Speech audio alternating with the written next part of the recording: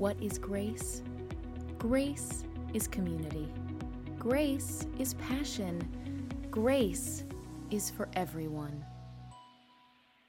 Today we continue our series on penitence. We are exploring the process of repentance, forgiveness, and ultimately offering grace to one another. We spent the first week looking at what repentance means, about turning away from our sins so we can live a life that looks like the one Jesus lived. Then last week we asked, when should we forgive someone? Do they have to repent? Do they have to do anything before we forgive them? And though the answer is not always clear, what is clear is that we are called to share God's love with this world, that our actions ought to reflect the character and witness of Jesus Christ. So now we come back to a really tough question we left hanging from last week. Does forgiveness mean we let people get away with their sin? Is it really okay to just let people walk all over you in the name of forgiveness? Brian is going to read for us from the book of Galatians. This is a letter from the Apostle Paul, where he is trying to persuade his readers as to what it really means to be the people of God. Some have gone astray, so Paul is describing what it means and what it looks like to bring these people back into the fold. How do we help those who have harmed us? How do we forgive the right way? Let's have our scripture now from the Epistle to the Galatians, chapter 6, verses 1 through 10. Hear now the word of the Lord. My friends, if anyone is detected in a transgression, you who have received the Spirit should restore such a one in a spirit of gentleness. Take care that you yourselves are not tempted. Bear one another's burdens, and in this way you will fulfill the law of Christ. For if those who are nothing think they are something, they deceive themselves. All must test their own work. Then that work, rather than their neighbor's work, will become a cause for pride. For all must carry their own loads. Those who are taught the word must share in all good things with their teacher. Do not be deceived. God is not mocked, for you reap whatever you sow. If you sow to your own flesh, you will reap corruption from the flesh. But if you sow to the Spirit, you will reap eternal life from the Spirit. So let us not grow weary in doing what is right, for we will reap at harvest time, if we do not give up. So then, whenever we have an opportunity, let us work for the good of all, and especially for those of the family of faith. And from Proverbs chapter 9, verse 8, a scoffer who is rebuked will only hate you. The wise, when rebuked, will love you. This is the word of the Lord for the people of God. Thanks be to God.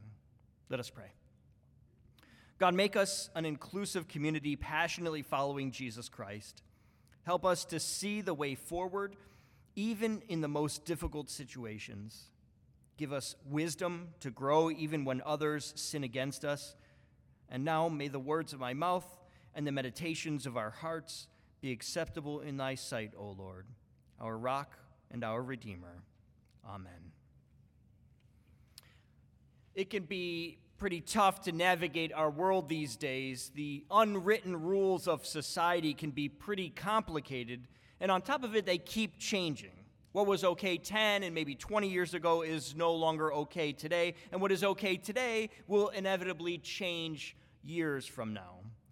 But all that pales in comparison to what happens when our brains simply stop working with our mouths. We want to say one thing, but something entirely different comes out. Ever have someone wish you a happy birthday and your response to them was, "You too"? Or maybe the sun is starting to go down and you greet someone with a cheery "good morning." That one actually happens a lot here at church around Christmas Eve, right? We know it's nighttime, but we always say good morning at church, so we say the wrong thing to each other. Now, here's a few more ridiculous moments where the mouth does not cooperate. A man named Neil had just printed something on the wrong kind of paper at the office and had to answer the phone, where he promptly said, "Good afternoon, yellow paper," and immediately hung up in shock and embarrassment. Another one is of a friend at a restaurant who wanted a packet of smoky bacon crisps, but actually asked the server for a smacket of pokey bacon. Close, yet so far away. My favorite is actually from my wife. Years ago, she was out on a walk with our son, who was just an infant at the time. As she crossed the street by the local school, the crossing guard commented on our son's lovely long eyelashes. She started out with, "You should see my husband's eyelashes. They're so long." But then she struggled to come up with an appropriate comparison with some kind of exaggeration in it. What she ended up saying finally was anything but appropriate. She said, "You should see my husband's eyelashes. They're so long, he uses them to pet his friends." She laughed at herself the whole rest of the way home, and when she saw me, she struggled to tell me the story through tears of laughter.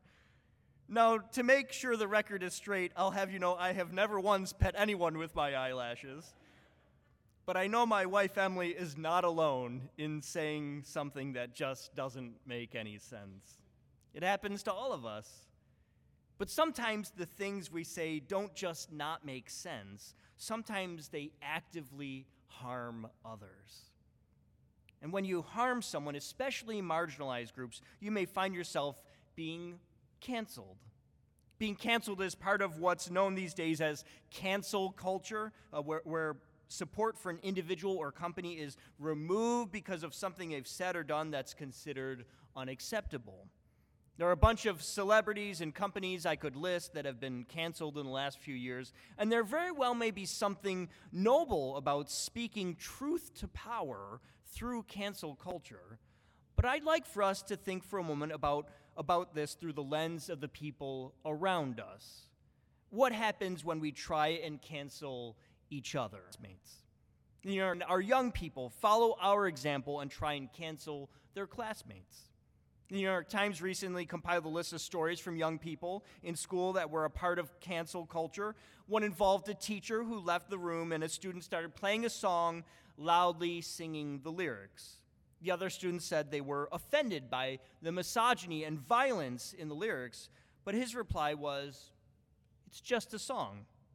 The worst part, they were in a class about social justice and had just been talking about morality and the common good.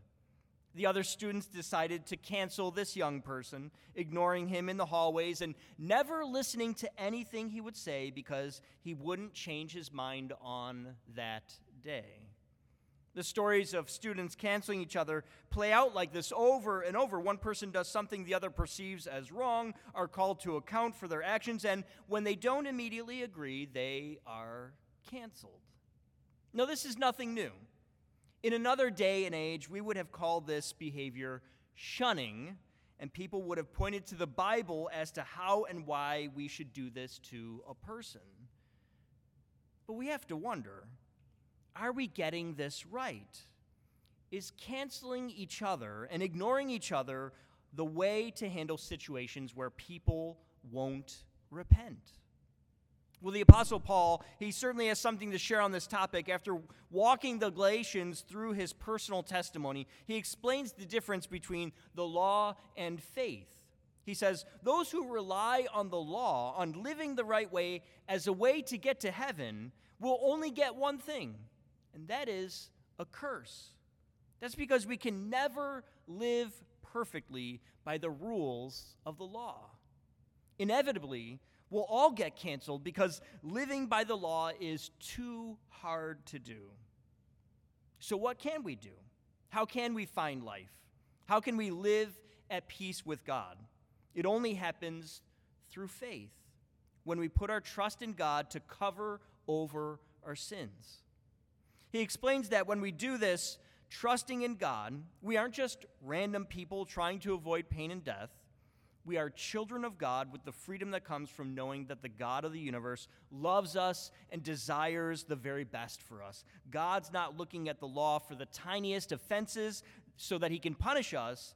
God is looking for excuses to bless us. Now, that's all a precursor to the verses we read in Galatians 6. As Paul explains how we find life in God, he moves to his final point: how can we live with one another? If we are free from the law, can we just do whatever we want? And that's where we come to today's passage. He says, my friends, if anyone is detected in a transgression, you who have received the Spirit should restore such a one in a spirit of gentleness. Okay, so we can't just do whatever we want when you live by faith instead of the law. There are still transgressions, things we do to harm one another, and we have to help each other to see how we are hurting each other. But we have to do it in a spirit of gentleness.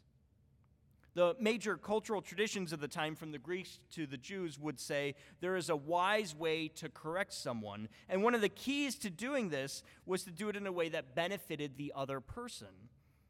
Now, I remember years ago preaching a sermon. I was just the youth minister at the time, still in seminary, and I felt really good about the sermon I had preached. I mean, I was on fire.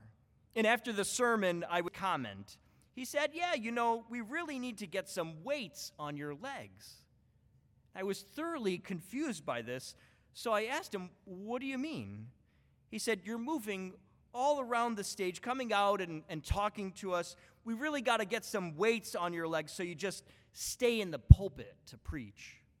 That was his takeaway. Nothing I said meant anything to him because he was too distracted by me moving all around. Now, you better believe the next time I preached, I stayed in one spot. When we are wise, we are considering the best way to help someone else receive correction. I think Ken was wise in sharing his critique in a funny and gentle way that helped me to hear it. The Apostle Paul, though, he also tells us what it looks like when we don't do this. He calls it sowing in the flesh, which is another way of saying to live by the law, trying to get to heaven by being perfect. He's letting us know when we sow in the flesh, we don't care about these things. We don't care about the results of our words in correcting others. They aren't gentle.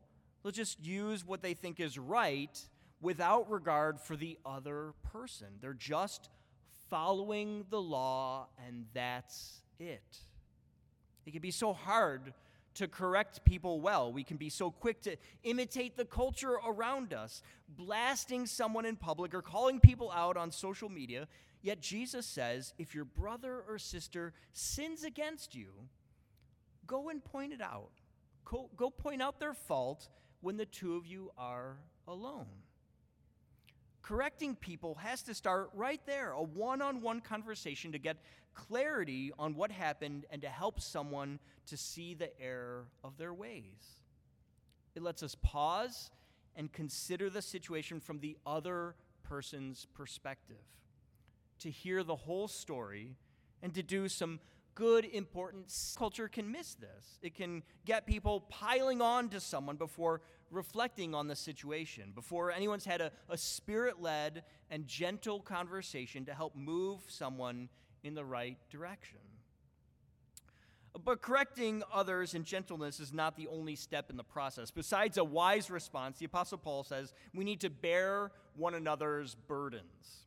Sounds pretty nice, doesn't it? Someone else will take on our burden for us. Great. We get off scot-free. Somebody else has to deal with it, right? But this one's going to take a little more work to understand. Well, Paul not only says bear one another's burdens in verse 2, he also says in verse 5, for all must carry their own loads. Slightly different words, but they're close enough. So which is it? Do we bear one another's burdens, or does each person have to carry their own load? When Paul says bear one another's burdens, the image is likely that of a soldier pressing someone into service. Back then, it might have been a Roman soldier could require a person to carry their load for them on behalf of the soldier. Maybe it was a delivery or their armor, but the rule was if a soldier demanded you carry something, you had to do it. Here in the United States, we have a history with this. Just before the American Revolution, the British Navy forced American sailors onto their British warships and required them to serve in their military. It was considered so bad and so outrageous that it was listed as a crime of England and was outlawed by many U.S. states. In general, people don't like to be told what to do. And forcing people into serving you seems especially vile, doesn't it? Yet here's Paul saying Christians are to bear the burden, to be pressed into service like a person ordered to carry the armor of a soldier or work on a naval ship. That can't be right, can it? I think I'm starting to prefer the second command, for everyone to carry their own load. Self-sufficiency sounds better than servitude, doesn't it? And yet, Paul says, in bearing one another's burdens, we fulfill the law of Christ. And what is the law of Christ? Jesus says that the law is not a list of behaviors of what we can and can't do. Jesus says the law is to love God and to love your neighbor as yourself. Jesus didn't make this up either. He didn't pull it out of thin air. Loving your neighbor as yourself was considered the core of the Pentateuch, the first 5 books of the Bible from Moses. The verse is Leviticus 19:18, and I want you to hear it starting from one verse back. You shall not hate in your heart any one of your kin. You shall reprove your neighbor, or you will incur guilt yourself. You shall not take vengeance or bear a grudge against any of your people, but you shall love your neighbor as yourself. I am the Lord. Right there in the ancient tradition, 1,000 years before Jesus, was 1, to correct your neighbor or be guilty of their actions yourself, and 2, to not hold a grudge against them, but instead to love them. Paul is making a sneaky switch with the popular wisdom of his day to let each person carry their own burden. He's saying, yeah, carry your burden, but your burden is not just to carry your own load. Your burden is to live the way God calls you to. And you know the law of Christ. It's to gently correct others and to love them. Penitence, then, the process of repentance and forgiveness, must flow from grace. Doesn't mean people get away with doing the wrong thing. It means we hold each other, not self-sufficient and free to live as we see fit. We must love and care for each other to help each other see our mistakes so we can choose a better way. We aren't responsible for another person's problems. We are responsible to God to live as God would have us live in relation to others. That is a beautiful answer to how we think about when people sin or hurt us. It's not about us. It's about God and God's kingdom here on earth. Today we have our family promise dinner for those that are homeless, and I know our volunteers are ones that get this right. There are folks that showed up on Saturday to spend hours on end scrubbing and prepping potatoes. This morning, our young people are getting the utensils ready and sides for the meal. Then there's several more hours this afternoon of cooking, and the crowning jewel of our ministry, the roast beef. Patricia, who heads up this meal, will tell you we are the only church all year long that provides a beef dinner. Nobody else does. Why? Well, because it's expensive. And it takes more work. But our volunteers are reminded over and over, there but by the grace of God go I. It could be me or you that needs a meal next week. What do you want? Do you want someone to take the quick, easy route, or do you want them to do something special and thoughtful for you? That's love. That's what it means to bear one another's burdens, pausing to reflect on what it might be like to be that person. Not judging people just because they are in a tough situation, but sitting and talking with them, getting to know these people who are suffering, and where we can, with gentleness and wisdom, helping people to do better next time. That's sowing in the Spirit. That's persevering in doing what is right, working for the good of all. Now, let me end with this.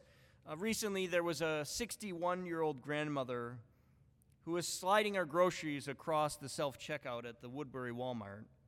As the scanner beeped and her total climbed, she pulled from her cart a package of steaks. She had counted the money in her wallet, and she knew she just didn't have enough for them. The problem was she had promised her family steaks for dinner. This grandmother, Sarah Lindgren, made a split-second decision. She bagged the steaks without scanning them. She was walking out of the store when a Walmart employee stopped her and then called the police.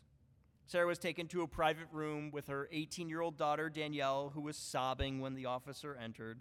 The policeman asked some questions and learned that her daughter was autistic and that Sarah was the head of the household with several children and grandchildren living with her.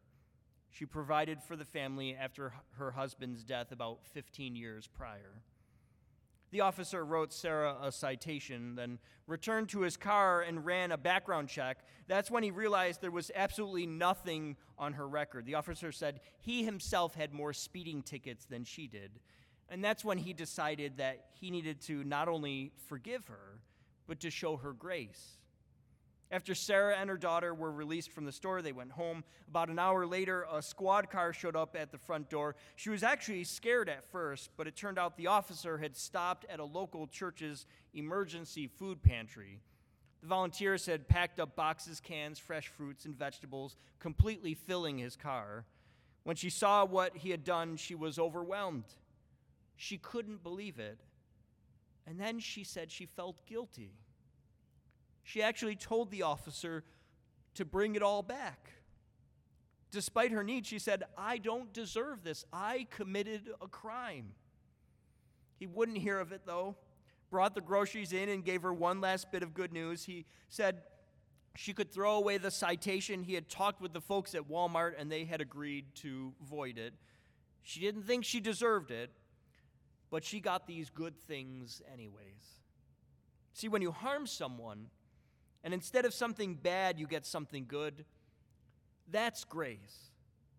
Grace is an undeserved benefit. If you've been hurt, you may feel entitled to get back at them. But we gave that way of life up a long time ago when we decided to follow Jesus. We don't punish. We leave that up to God. Our job is not to judge or cancel people we disagree with. Instead, we gently correct one another and bear each other's burdens, helping wherever we can so that others might experience the grace of God. I invite you today not to sow in the flesh, but to sow in the Spirit as we forgive and show grace for the good of all. Amen. Amen. For everything happening at Grace, check out our website at gumc.org.